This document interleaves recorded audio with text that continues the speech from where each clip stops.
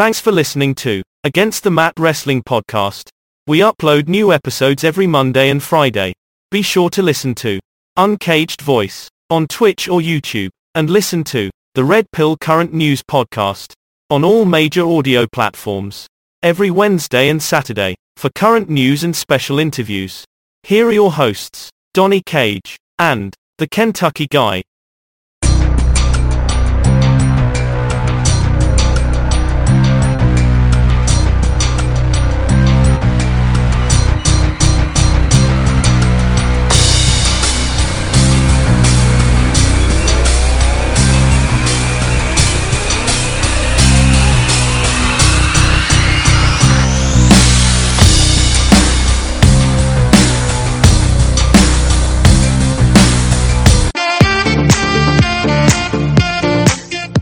Aha!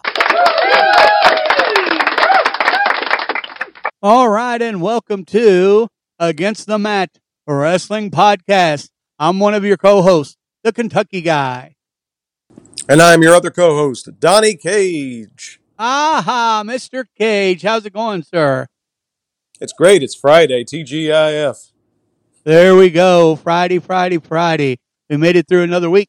Hey, folks, if this is your first time listening to us, be sure to hit that follow or subscribe button no matter which platform you're listening to us on. We are on 73 different audio platforms now, including Google Podcasts, Apple iTunes, Spotify, iHeartRadio, Amazon, Pandora, and the list goes on. Also, Mr. Cage has his own podcast that he created and co-hosts. Sir, you want to go ahead and tell them a little bit about that?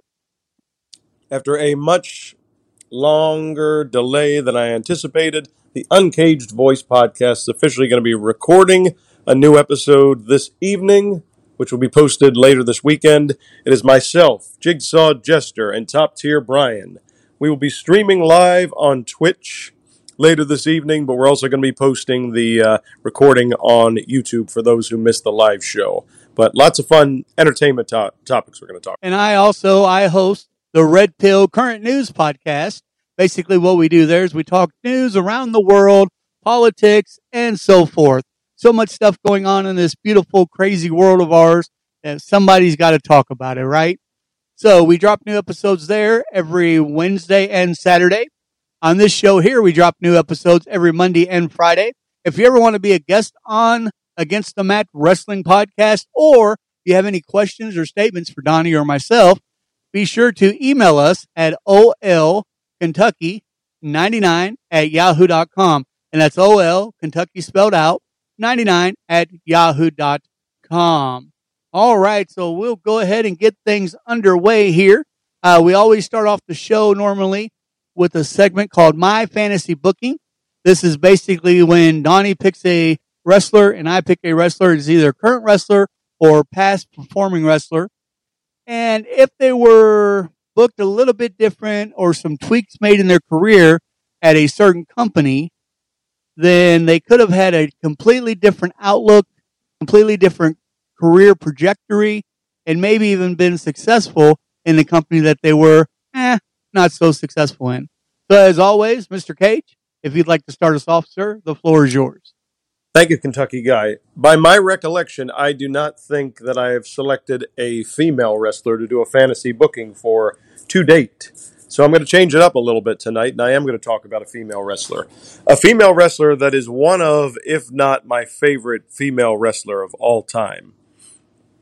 So, before I get into the actual fantasy booking component, I want to just talk a little bit about the accolades and all of the accomplishments in the career of Ms. Kia Stevens, a.k.a.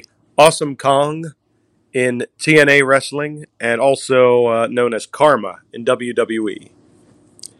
She was the All Japan Women's Pro Wrestling World Single Champion. She was the World Tag Team Champion there, along with Japanese wrestling legend Aja Kong. She was the AWA Superstars World Women's Champion. She was the NWA World Women's Champion. She was the Pro Wrestling World 1 Women's Champion, along with the 01 Mac Women's Champion, the Resistance Pro Wrestling Women's Champion, and of course, most famously, a 2-time TNA Knockouts champion, a 1-time TNA Knockouts Tag Team champion, the 2015 Queen of the Knockouts, the 2016 participant in the Knockouts division of the Gauntlet for the Gold, and in 2021 she was officially inducted into the Impact Wrestling Hall of Fame, an elite class that includes people like Team 3D, Kurt Angle, Jeff Jarrett, Gail Kim, Sting, the list goes on and on. Why am I talking about all of her accomplishments? Well, in 2011, she made her debut in WWE under the ring name Karma. And she would come out, after a series of vignettes aired for several weeks, she would come out and she would attack different Divas champions, which included Michelle McCool and the Bella Twins. It seemed like she had her eye on former Divas champion Kelly Kelly. But before there could be any proper resolution to this storyline, she actually went out on maternity leave. Now, unfortunately, in real life, she did suffer a miscarriage, and which is, for anyone who is a parent or a hopeful parent, is a very heart-wrenching thing to go through, both physically and mentally. She would, however, make an appearance in the 2012 Royal Rumble matchup. And keep in mind, back then, there was only one Royal Rumble. It was for the men. So she was only one of 3 females at that time who competed in the men's Royal Rumble. And she actually eliminated Hunico from the match before being eventually tossed out by Dolph Ziggler. But shortly after her appearance in the men's Royal Rumble, she was released from the company. So without having wrestled an actual match, whether it was a singles match, triple threat, tag team match, WWE just decided, we're just going to get rid of this elite female wrestler. I just, to this day, don't understand it. She had a unique look. She stood out from the rest of the crowd, especially during that era, and could have done so much to enhance the women's division of WWE at that time. And they just did absolutely nothing with her in the less than year that she was there. So, Kentucky guy, your thought? Did you really just call Awesome Kong an elite athlete? Okay, so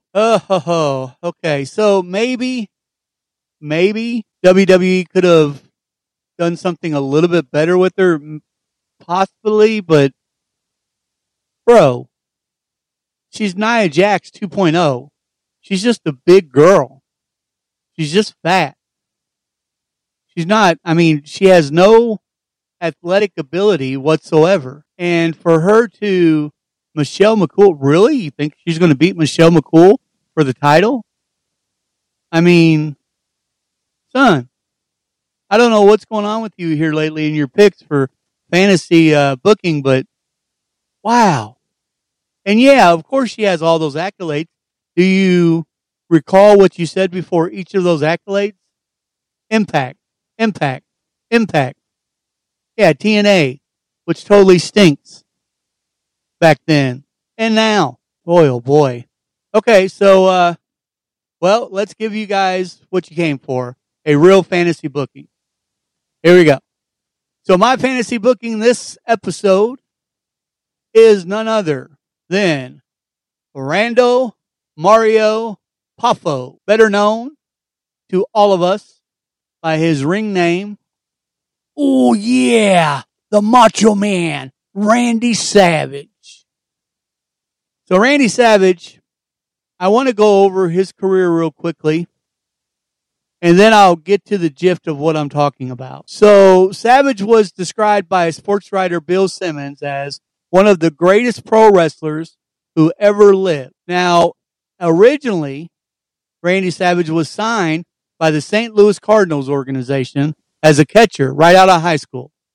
He was placed in the minor leagues to develop, where he mostly played as an outfielder in the Cardinals, and he also played on the Cincinnati Reds farm system as well. But that career came to an end once he injured his natural right throwing shoulder after a collision at home plate. Savage first broke into the wrestling business in 1973 during the fall and winter of the baseball offseason.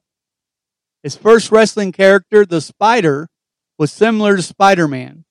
He later took the ring name Randy Savage at a suggestion of his longtime friend and trainer Terry the Goose Stevens and Georgia Championship Wrestling booker Ole Anderson, who said that the name Poffo did not fit someone who wrestled like a savage.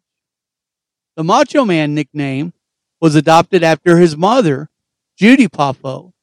She read a Reader's Digest article predicting that the phrase Macho Man would be the next hot term. Savage eventually decided to end his baseball career and become a full-time wrestler, working with his brother and his father. He wrestled his first match against Midwest Territory wrestler Golden Boy Paul Christie. He worked with his father and brother in Michigan, the Carolinas, Georgia, the Martins, the East Tennessee Territory, ran by Nick Gulas. Now, a funny fact here, the Poppos, Leapin' Lanny, the Macho Man, and his father, they wrestled about 20 minutes from where I live here in the great state of Kentucky for many, many years before they actually got famous. In June of 95, Savage signed with Vince McMahon, billed as the top free agent in pro wrestling.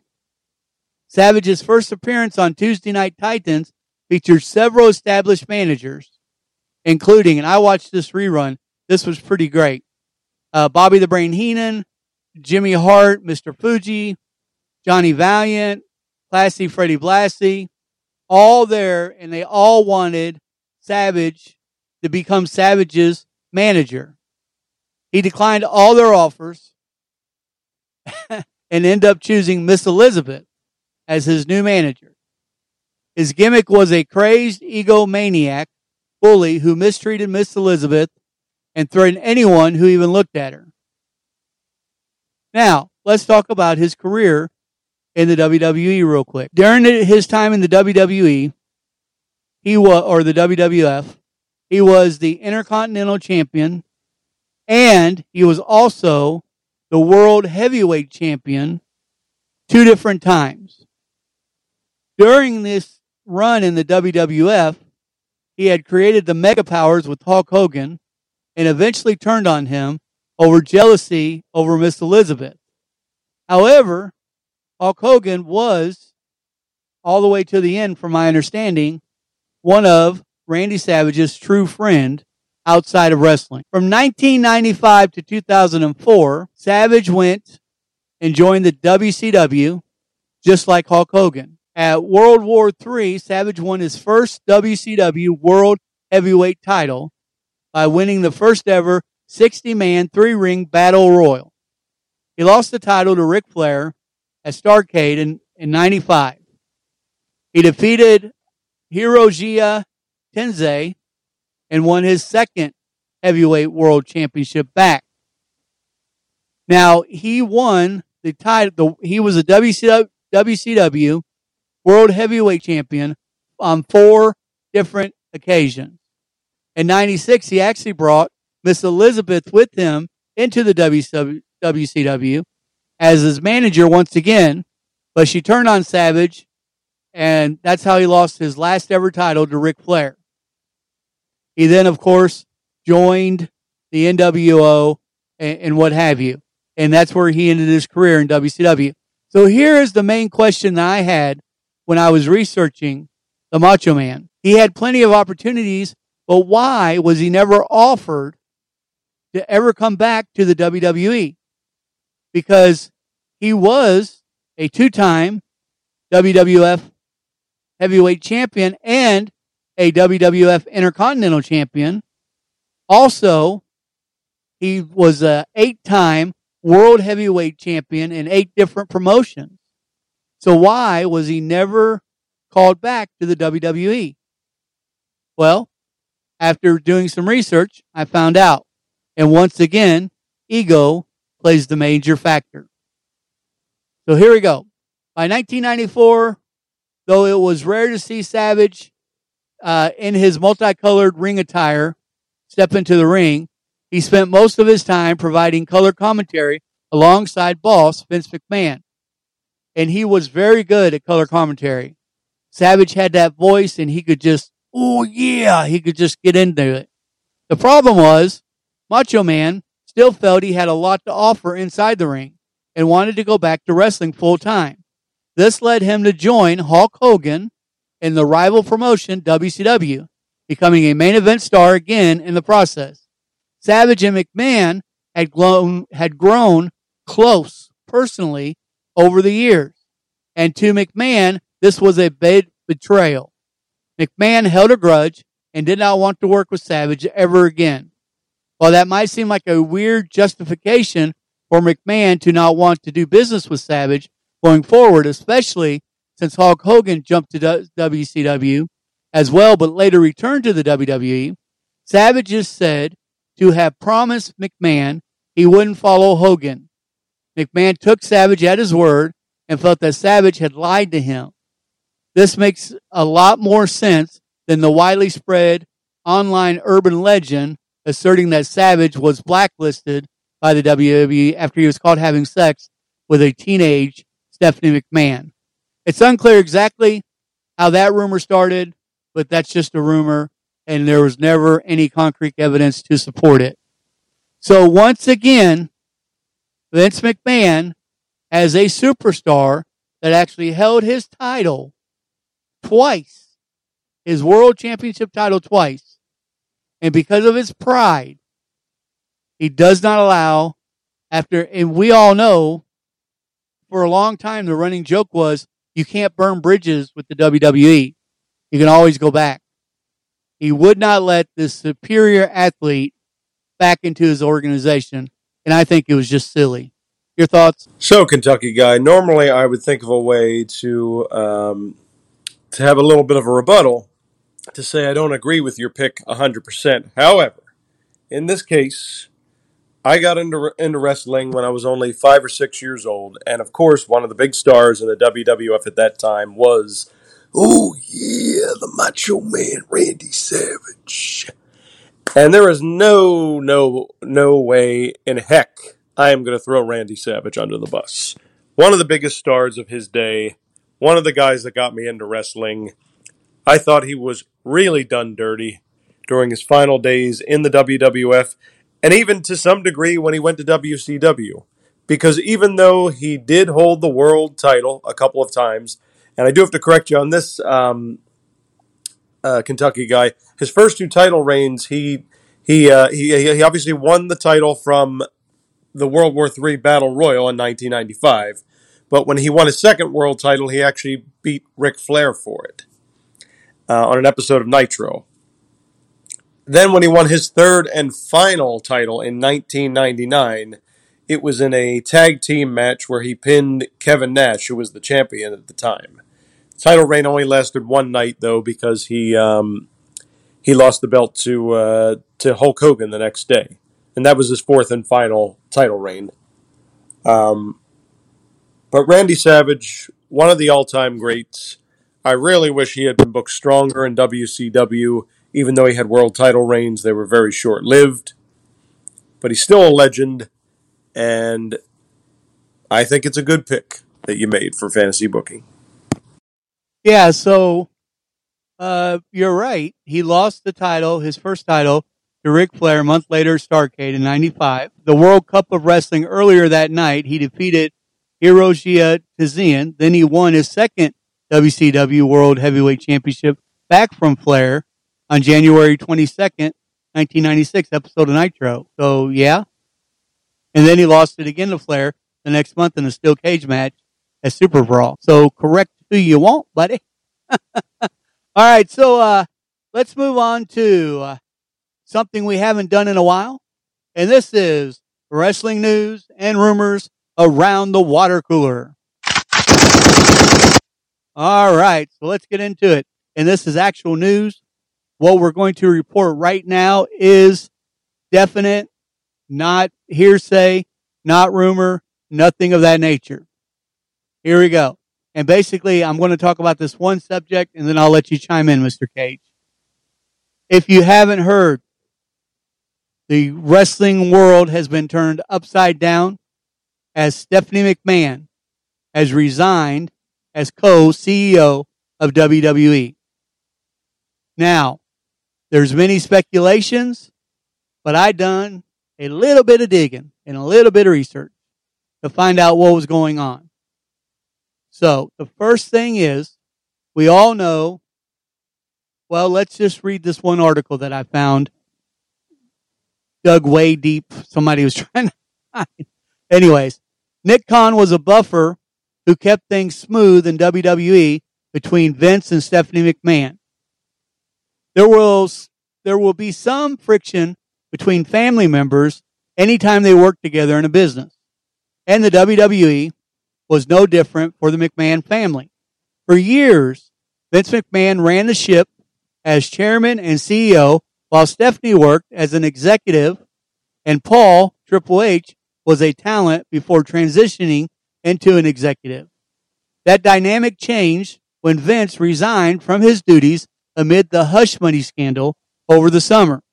Stephanie was named chairwoman and shared responsibilities as co-CEO with Nick Khan. At the same time, Triple H took over the main roster of creative.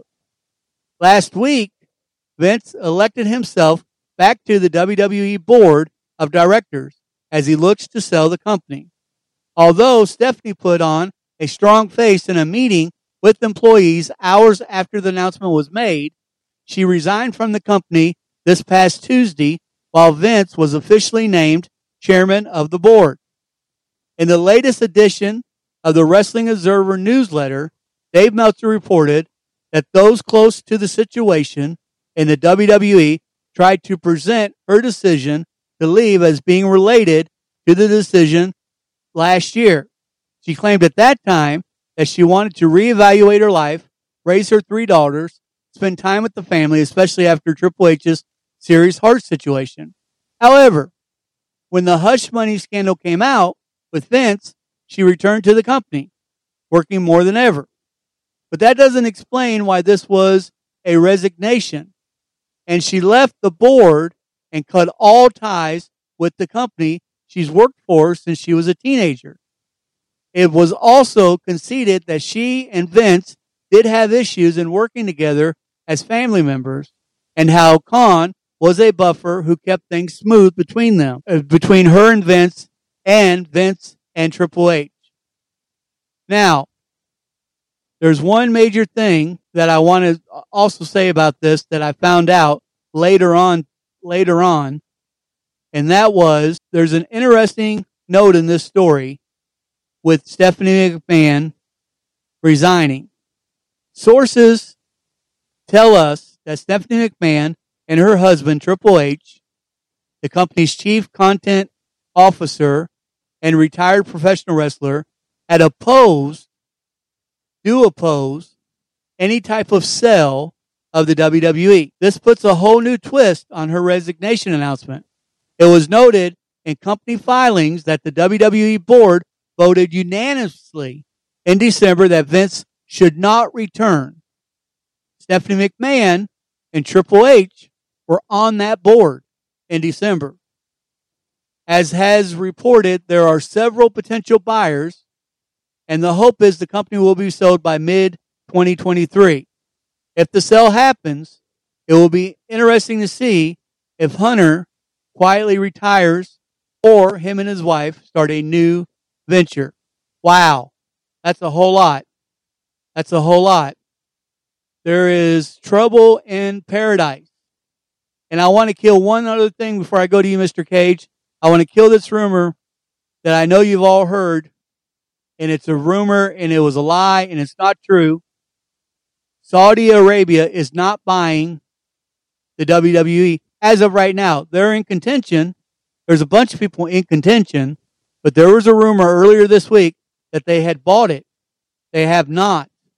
There is no, and I have this, there's concrete evidence, facts, not evidence, concrete facts. No one has bought the WWE as of yet. So your thoughts, sir, on the first piece of news? It was certainly an interesting week. I'll say that much. Well, when Stephanie McMahon walked away from WWE last year, I assumed she was done with the company and the wrestling business. She wanted to spend time at home with her family, like you said, reevaluate her life, but wasn't looking to get back into the WWE fold, at least not anytime soon. And then the whole thing with Vince happened. The hammer dropped, and he was gone. And she came back and was named co-CEO alongside Nick Khan. And Triple H was the head of creative, which is something people have been asking for several years now. So everything looked great, sounded great. And then the news broke that Vince had inserted himself back onto the board of directors, which technically, as the majority shareholder in the company, he can still do. But I knew there was going to be a ripple effect. I knew people were not going to be happy about it. I didn't necessarily think it was going to lead to Stephanie McMahon resigning, but I knew there was going to be a lot of controversy. And as far as the rumors about the sale are concerned, I also heard the same rumor that you did about Saudi Arabia, but by the next day, that rumor had already been squashed. And they said, yeah, the Saudi Arabia is one of the potential buyers. But I have also heard that there is another potential buyer that could be in the mix. And I want to get your thoughts on this, Kentucky guy. Probably a part of. And that, what's that? I said I probably got it wrote down here. Part is the news. Are you talking about the Khan family? Yes. So there was a rumor that Tony Khan and the Khan family, yes, this is the same Tony Khan that owns AEW and Ring of Honor, could possibly be in the buying pool for the WWE. Now, before you go on, sir, just a caveat on that. That is no longer a rumor. That is fact. He is in talks. Him and his family are in talks with Vince McMahon, and they are even considering having Vince McMahon having a role in the company. They are wanting to do a merger. It doesn't mean that they bought it, but he is just hours after the Barons.com report about Shad and Tony Khan's interest in buying WWE. CNBC is reporting that they are interested in merging the AEW and the WWE brand. So this is fact. Doesn't mean they bought it, but it is actually serious. When I first heard this and did some research, I heard, yeah, they've talked about it, but nobody's taking it serious. This is not a long shot scenario, and they are having talks with Vince McMahon and Nick Khan. Go ahead. I just want to throw that in there for you. No, I appreciate the additional context because, again, I just read about this yesterday, I think, and thought to myself, okay, is this just wishful thinking? Is this people going like, oh, yeah, Tony Khan's going to buy out his competition. It's going to be like WWF buying WCW back in the day, only it's going to be the opposite. This is a very different situation, people need to understand, from when WWF bought WCW back in 2001. First of all, WCW's financial value at the time was just a few $1,000,000. Vince McMahon got it dirt cheap when he bought it from AOL Time Warner. WWE nowadays is a publicly traded company that is worth hundreds of $1,000,000, as I understand it. So this isn't like they'd be buying it for pocket change, if it happens. But there are still other investors in the pool.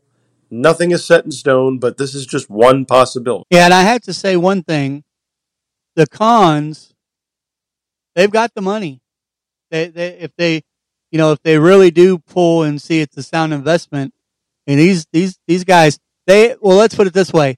They have the ability to get the capital to buy something like the WWE, which I know sounds crazy. But as you mentioned, there's a number of buyers, including Andover is one of the companies, Comcast, Saudi Arabia Public Investment Fund. They're still in the mix. So just as you mentioned, there are plenty of people out there that are looking to purchase the WWE. I hope that this is all just some big work and, maybe they just go private or something and stop and go off the stock exchange and Stop this nonsense. And I know we roll with the punches, we roll with changes. It's just odd thinking of somebody else owning this company. It's odd thinking Triple H, who has done such a bang up job, no longer over the rosters. It's something very hard to swallow. And I didn't believe the Saudi Arabia thing when I first heard it, but boy, oh boy, a lot of fans did. And if you're on Twitter and you follow the WWE, oh boy, they were losing their mind. Something also kind of interesting, and we wish her a speedy recovery. Stephanie McMahon shared a photo from her hospital bed after undergoing surgery for her ankle issue. In the photo posted on Instagram, Stephanie was seen smiling and waving from her bed with a cast on her leg. She captioned the picture, "Busy week. Thank you, Dr. Waltroff, Sports Medicine and Orthopedic Center, for fixing my ankle." So evidently she's had surgery this week as well, the same week that she resigns from the WWE. One other thing, William Regal is officially back in the WWE, and his official title is Vice President, Global Talent Development. And basically what that tells me is he's not going to be tied down to just NXT, but he's going to have a little bit of say so on the main rosters as far as Raw and SmackDown as well, and maybe even the new NXT Europe that they're getting ready to launch. So that's pretty cool. And one other thing I want to throw in there, and I'll turn it over to you, sir. Cody Rhodes, and this was not in a magazine, this was not in any articles or anything, but I have this from a personal source that Cody Rhodes is 100% healed and ready to go. I don't care what the vignettes say. He's 100% ready to go. Does not mean that he's coming back at the Royal Rumble, but he is 100% fully signed off on, ready to rock, back in the ring. And I think that's great news. Your thoughts, sir, on those items? Yeah, as far as the Stephanie McMahon thing goes, it does make me kind of wonder, because she was going to go undergo this surgical procedure. Did that sort of coincide with her also resigning from her position in the WWE? Because again, I mean, ankles are a weird thing. The human body itself is a weird thing. We don't know how much recovery time she's looking at, and that could have played a factor.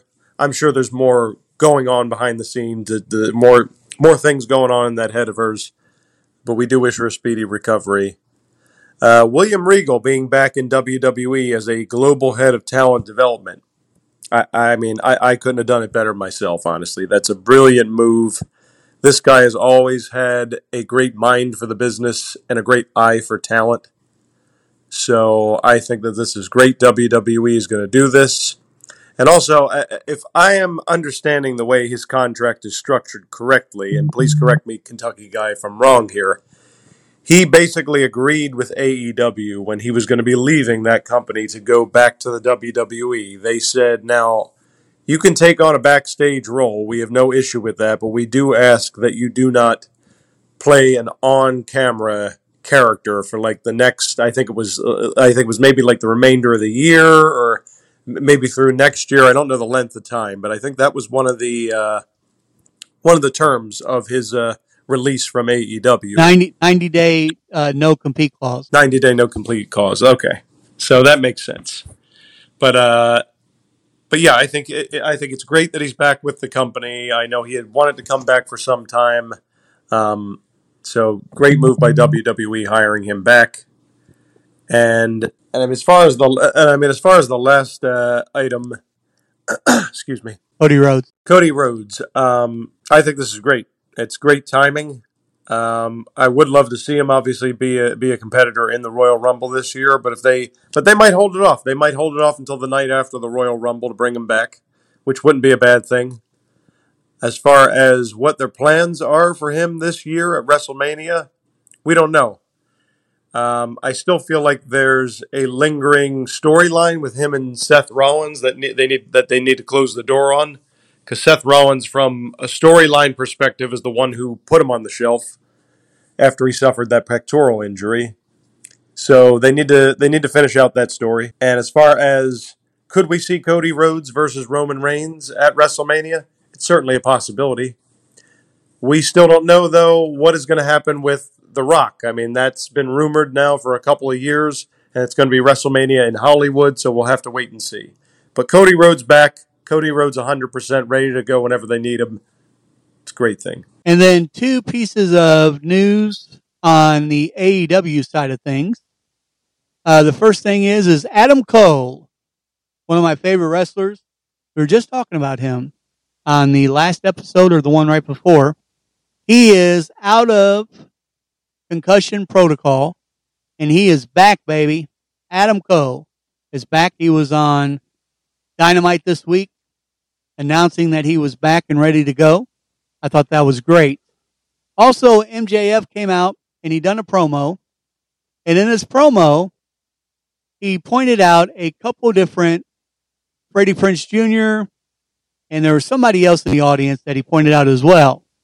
However, he overlooked a former WWE star that was actually in the audience as a fan watching the promo. The former WWE star actually took to Twitter to upload a video of himself sitting ringside during and watching MJF's promo.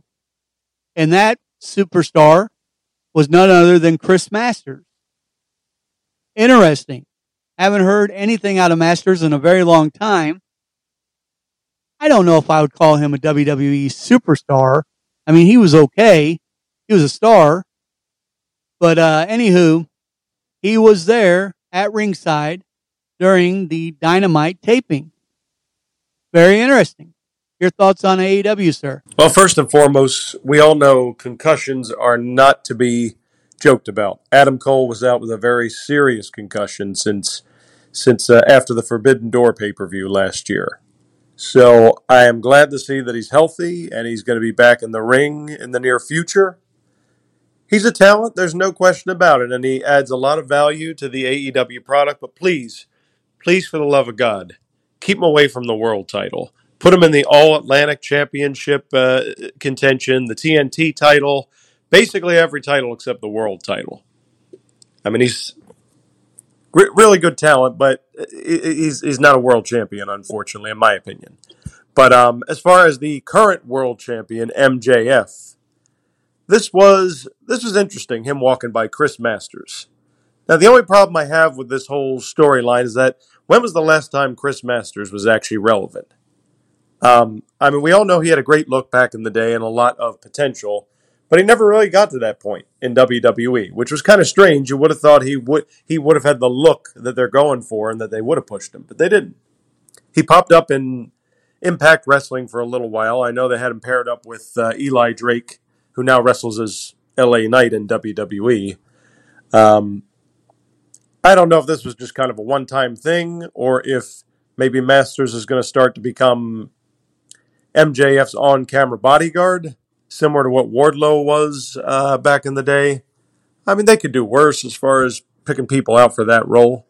But if people are going to suddenly get their hopes up that Chris Masters is going to become a main eventer in AEW, well, they need to just keep that in their imagination, because that's not likely going to happen. MJF is here to stay for the time being as world champ, and that's just the way it is. You have literally lost your mind.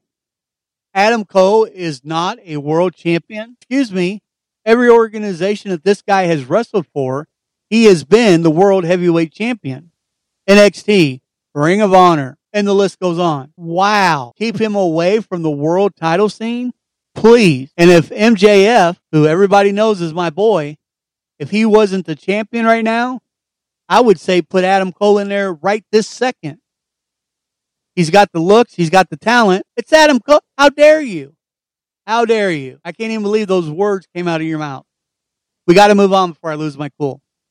Let's move on to AEW Dynamite results. First match, shocking match to me, the ending. Hangman Adam Page actually defeats Jon Moxley. I didn't care about this match, could care less, don't have any any emotional ties to this match. However, I don't think Adam Page deserved to beat Jon Moxley, but he did.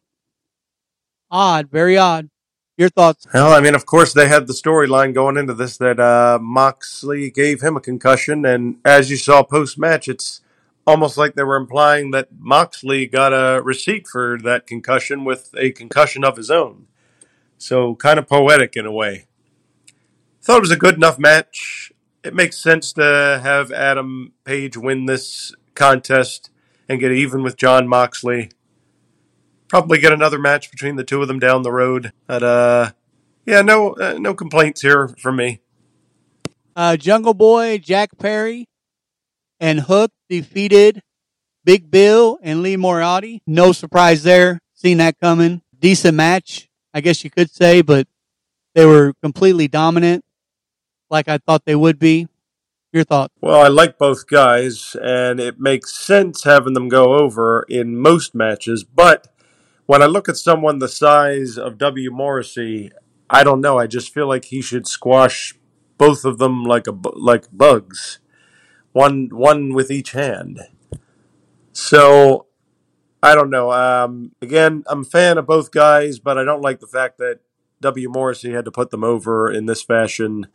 So I don't know. So the other person that MJF called out was Dr. Ken.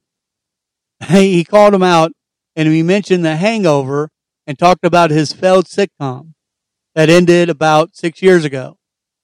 Freddie Prinze Jr. was called out next, and MJF doesn't remember She's All That since he was born in 1996 and called him a Scooby-Doo douchebag. Love that line. Anyways, that was the other person I couldn't think of earlier was Dr. Kim. Bryan Danielson. Then we went to Bryan Danielson's match, and he defeated Kansuke Takashita, however you pronounce it. No surprise there. We're not going to let Bryan Danielson lose a match on live TV against this feller. No surprise whatsoever. Kind of a boring match in my opinion. Your thoughts? I mean, I also predicted the winner in this match, Bryan Danielson, because he's going to be challenging MJF for the world title. I don't think it was a boring match. I think both guys looked good in it, but the outcome was pretty obvious that the American Dragon was going to win. And then we have once again Dr. Britt Baker carrying the women's world champion Jamie Hayter in a victory over Sierra and Toni Storm. By the way, no mention whatsoever of Sasha Banks' absence. None whatsoever. Kind of odd after they kind of sort of built it up the week prior. Your thoughts on that match? Well, I think I predicted that Jamie Hayter and Dr. Britt Baker were going to win this match if Sasha Banks wasn't Soraya's partner, which that's what ended up happening. It was Toni Storm who teamed with Soraya as advertised. And if you notice, Kentucky guy, their close friend Hikaru Shida tossed a kendo stick in the ring at one point, which was picked up by Dr. Britt Baker and subsequently led to to her team winning. Yeah, that was no accident. Do you think that was an accident? That was no accident. She is mad because Sierra picked Toni Storm over her to be her partner. Yeah, it didn't look like an accident to me. I think it was very intentional. And then we have probably one of the best matches I've seen on AEW in quite a while. I really, really enjoyed this match. It was crazy. It was an amazing match. And that's the Elite once again winning their titles 4-3 in the trios titles match against Death Triangle. I thought this was a great match. I don't think anybody should leave this match with their head down. However, the right team won. Your thoughts? I think we both predicted the Elite to win back the Trios title, and that's what ended up happening. And this match delivered, as we both predicted. No one looked bad in it. It's a win-win situation for the audience. All right, so let's look at Rampage's match card. before we go to Raw results. On the match card, we have the Kings of the Black Throne. Malachi Black and Brody King takes on Eddie Kingston and Ortiz. I'll do 2 matches at a time, and then we'll give our predictions. And then we have Ruby Soho and Willow Nightingale facing Anna Jay and Tay Melo in a streak fight. So I have the House of Black winning the first one, and Anna Jay and Tay Melo winning the street fight. Your thoughts? I'm going to shock you with this answer, Kentucky guy. I agree with you on both picks. I don't see any reason why the Kings of the Black Throne should lose to Eddie Kingston and Ortiz. If it was Santana and Ortiz going up against the Kings of the Black Throne, the Proud and the Powerful, the former LAX, then I would say be a better match, honestly. But Eddie Kingston and Ortiz are not winning this match. And I also agree. I think that it's time for Anna Jay and Tay Mello to get a leg up on Willow Nightingale and Ruby Soho. So I think that those ladies are going to win. The ladies from the Jericho Appreciation Society are going to win the street fight. Oh, now we can start the show. Now you're finally waking up. All right. It took an hour, but all right. Now, there's only one more match to make a prediction on. The other 2 are just statements. Looks like the Acclaim are going to get their star on the Walk of Fame. Stupid, in my opinion. Doesn't need to be a part of wrestling. These guys, the scissor me crap. It's so boring and so over with. Let's move on from these guys. We'll also hear from the Golden Globe winner, Paul Walter Hauser. I don't know what that means. And then Darby Allin. Here's the other match. Darby Allin's going to defend his TNT title against Juice Robinson. That should be a good match. Juice Robinson, I watched him a lot in New Japan Pro Wrestling. He can go. But I think Darby Allin's going to keep his title. But Juice can definitely go when he wants to. Your thoughts? Yeah, it's going to be a good match. And I agree with you. I think Juice is definitely someone with a lot of talent. There's been no real build up to this match, though. It was just kind of randomly announced. So I don't see Darby dropping the TNT title with no build. Maybe in the future we'll get to see Juice get more of a proper push. And who knows, maybe someday he will take the TNT title off of Darby Allin. But no, it's definitely not going to be on this random episode of Rampage. Now, one thing I did want to mention before we move on to the WWE, I forgot to mention it during when we were talking about news and rumors.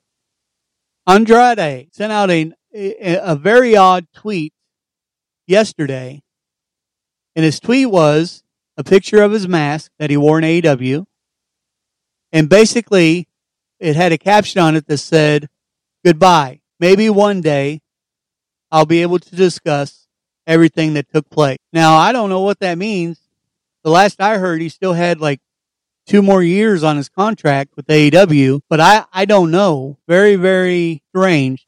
Did you catch that tweet, or do you have any thoughts on that? I read about the tweet. I didn't. I saw it. Even though I'm not very active on Twitter, but I don't know. I mean, this could just be Andrade working the audience, making them think he's not going to be back. I think a lot of wrestlers, they try to get attention when they're not being used on TV that much. I would kind of take this with a grain of salt. I don't necessarily think he's completely done in AEW, even though I don't know what direction they have in mind for him. Yeah, I don't either. And we still don't know what's going on with Russo. He's not injured. He's not on an injured list, so I don't know what's up there either. Let's move on to Monday Night Raw results. Kevin Owens ended up in an impromptu match against Baron Corbin after Baron Corbin and JBL came out and kind of running their mouth while Kevin Owens was basically out there to address the Sami Zayn and Bloodline like he has been. He's a man on a mission. The match took place and Kevin Owens defeated Baron Corbin. No surprise there. Got good to see Kevin Owens in action. They are really building him up before this match with Roman Reigns. I'm very, very curious about the must-win for Sami Zayn tonight on SmackDown as he faces Kevin Owens. Very interesting things going around this theory right now, and this everything that's going on with the bloodlines and Kevin Owens and Sami Zayn. So very interesting. It's been an entire year almost that they've been building it slowly, a slow burn, and we're getting to a head, I think. Your thoughts on the match? Well, the right guy won because Kevin Owens is the guy you're pushing as the serious threat right now to the championship held by Roman Reigns. I got to be honest with you, Kentucky guy. I was willing to give the JBL Baron Corbin partnership a chance a while back, but they've really disappointed me. This has not been meeting my expectations. I almost kind of want them off of Monday Night Raw because I'm just so disgusted with the angle. But yeah, I'm curious to see what happens on SmackDown tonight between Kevin Owens and Sami Zayn. It's going to be a good match. They always have a good match when they go up against each other. Just seems like there's a lot riding on this match. On one hand, I think you have Roman Reigns has pretty much put into Sami Zayn's mind that he has to win this match. And then on Kevin Owens' end, he needs the momentum going into the Royal Rumble to face Roman Reigns for the title. So, yeah, it's going to be very interesting to see how it all turns out. And then we have Alexa Bliss doing a promo, which was actually interrupted by Uncle Howdy. Boy, didn't we just mention on the last episode, we wonder if Bray Wyatt or Uncle Howdy is going to show up on Raw since neither of them were on SmackDown? Well, there you go. So Alexa Bliss gets up there and she calls herself the face of evil and said she had the whole world in her hands. Sound familiar, guys? After attacking Bianca Belair on last week's Raw. Before she could continue, a video came on featuring clips of her from her time with Bray Wyatt before Uncle Howie appeared on the screen asking, "Do you feel in control?" Howdy then came through the entrance to the ramp, but he did not walk any further, but he stood there and he done his demonic laugh. I thought it was great. It does show that there is a struggle now between Alexa Bliss and Uncle Howdy and Bray Wyatt. It's not all three together at the moment. I think they're both. I think Bray Wyatt wants to have payback on her for costing him his match at WrestleMania. I think Uncle Howdy is trying to recruit her and get her back to the dark side. And I'm here for this. I'm enjoying this much more than I thought I would. Your thoughts? Well, I'm going to quote the great Jim Cornette and tell you what I really think about this angle. I hate every single aspect of this storyline. You've got Alexa Bliss, a former Raw and SmackDown Women's Champion, who should be in the title mix, which she kind of is, but they got to do all this stupid crap with her being possessed by an evil spirit, in this case, Uncle Howdy. And he comes out wearing his cartoonish mask and his top hat. And are we supposed to be cowering in fear at this man? I just don't get this angle. Give Alexa Bliss her old persona when she was the goddess and had her own talk show and where she thought she was better than everybody.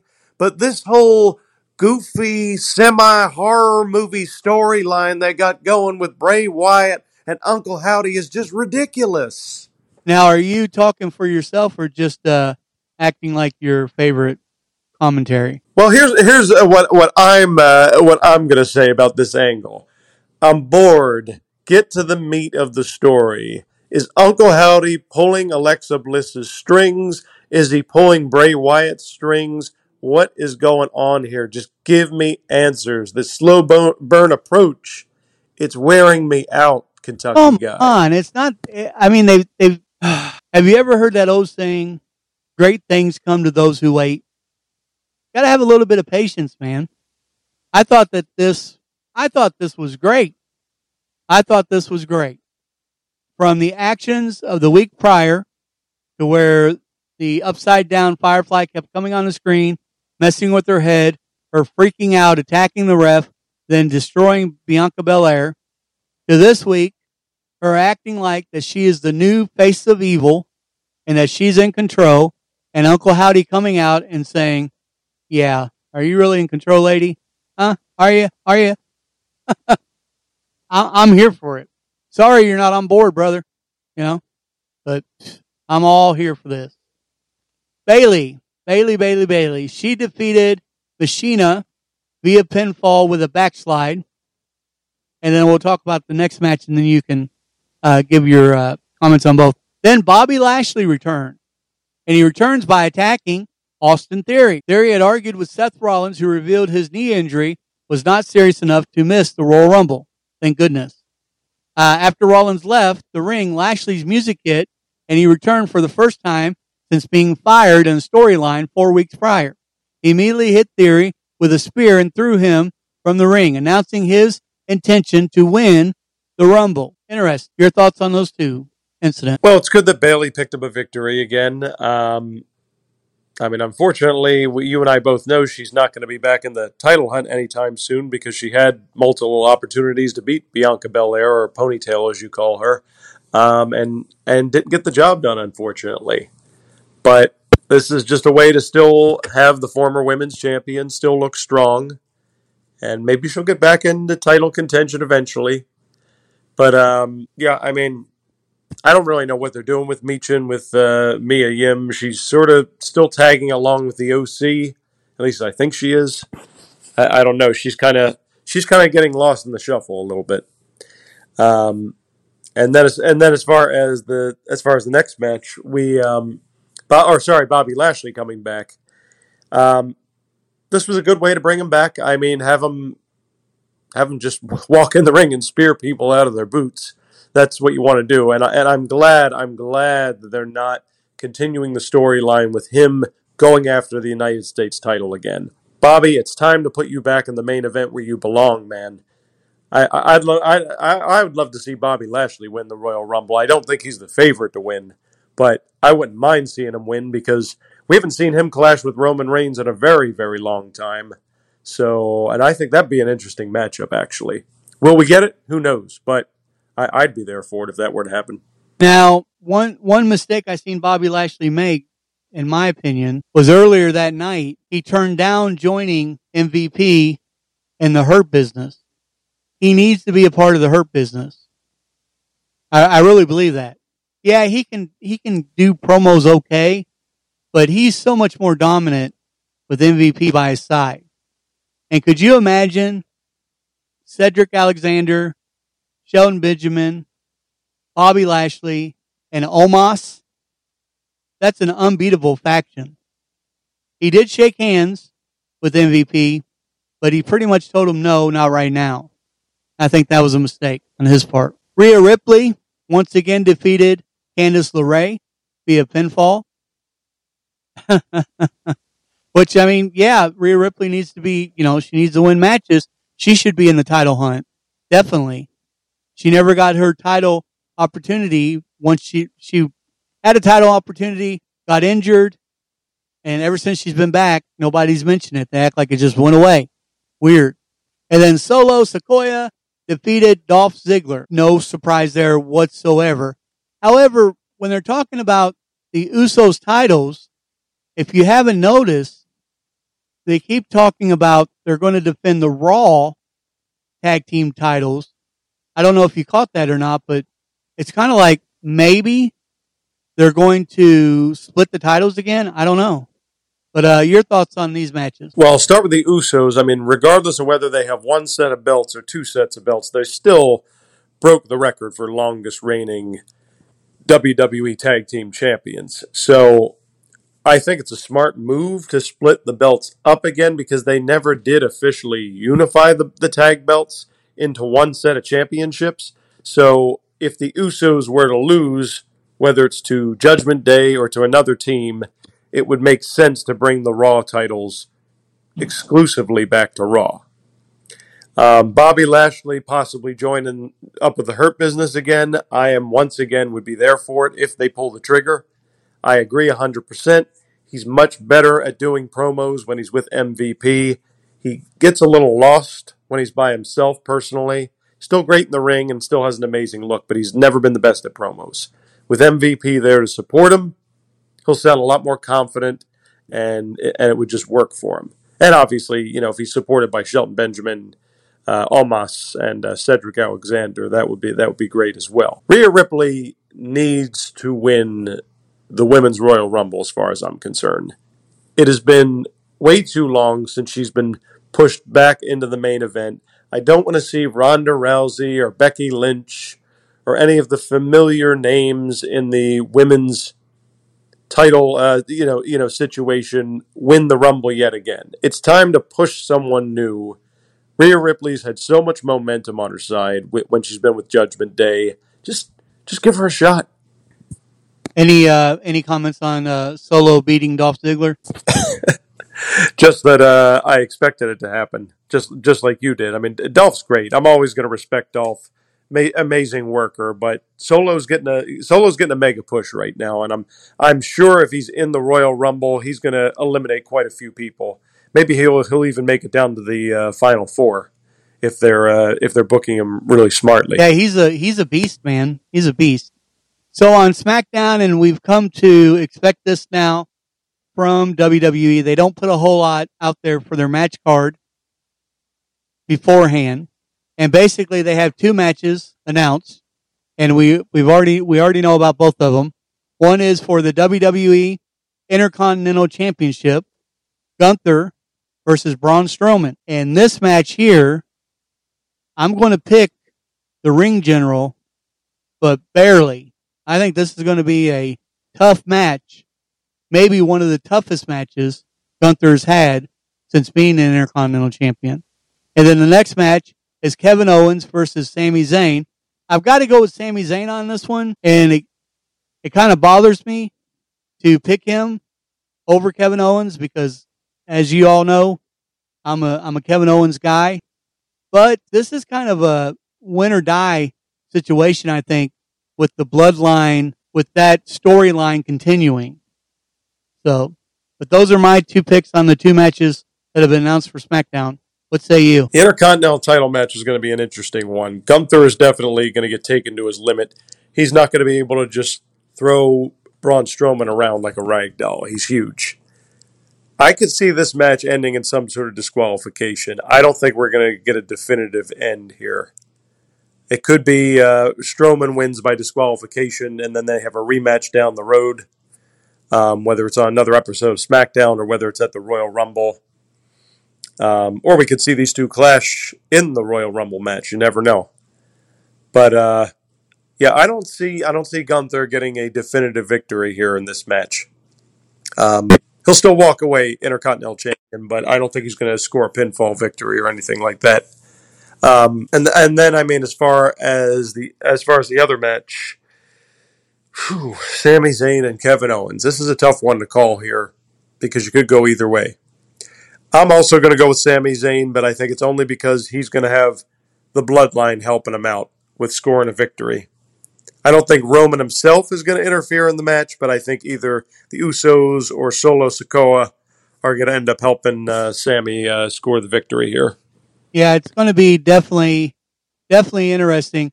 SmackDown in general, with everything that's happened in the WWE this week since Raw, is going to be interesting in itself. So, and sometimes shakeups like this are very good. So it can either really boost morale and boost competition between athletes, or it could deflate morale and deflate competition. So seeing how each superstar reacts on SmackDown tonight and how they carry themselves is something that I'm going to be looking very closely at to kind of see what mood the locker room and the back area is really in. But that's all I have for today's episode, sir. How about you? Yeah, that's really it for me, Kentucky guy. All right, folks. So you've been listening to Against the Mat Wrestling Podcast with your co-hosts, Donnie Cage and the Kentucky Guy.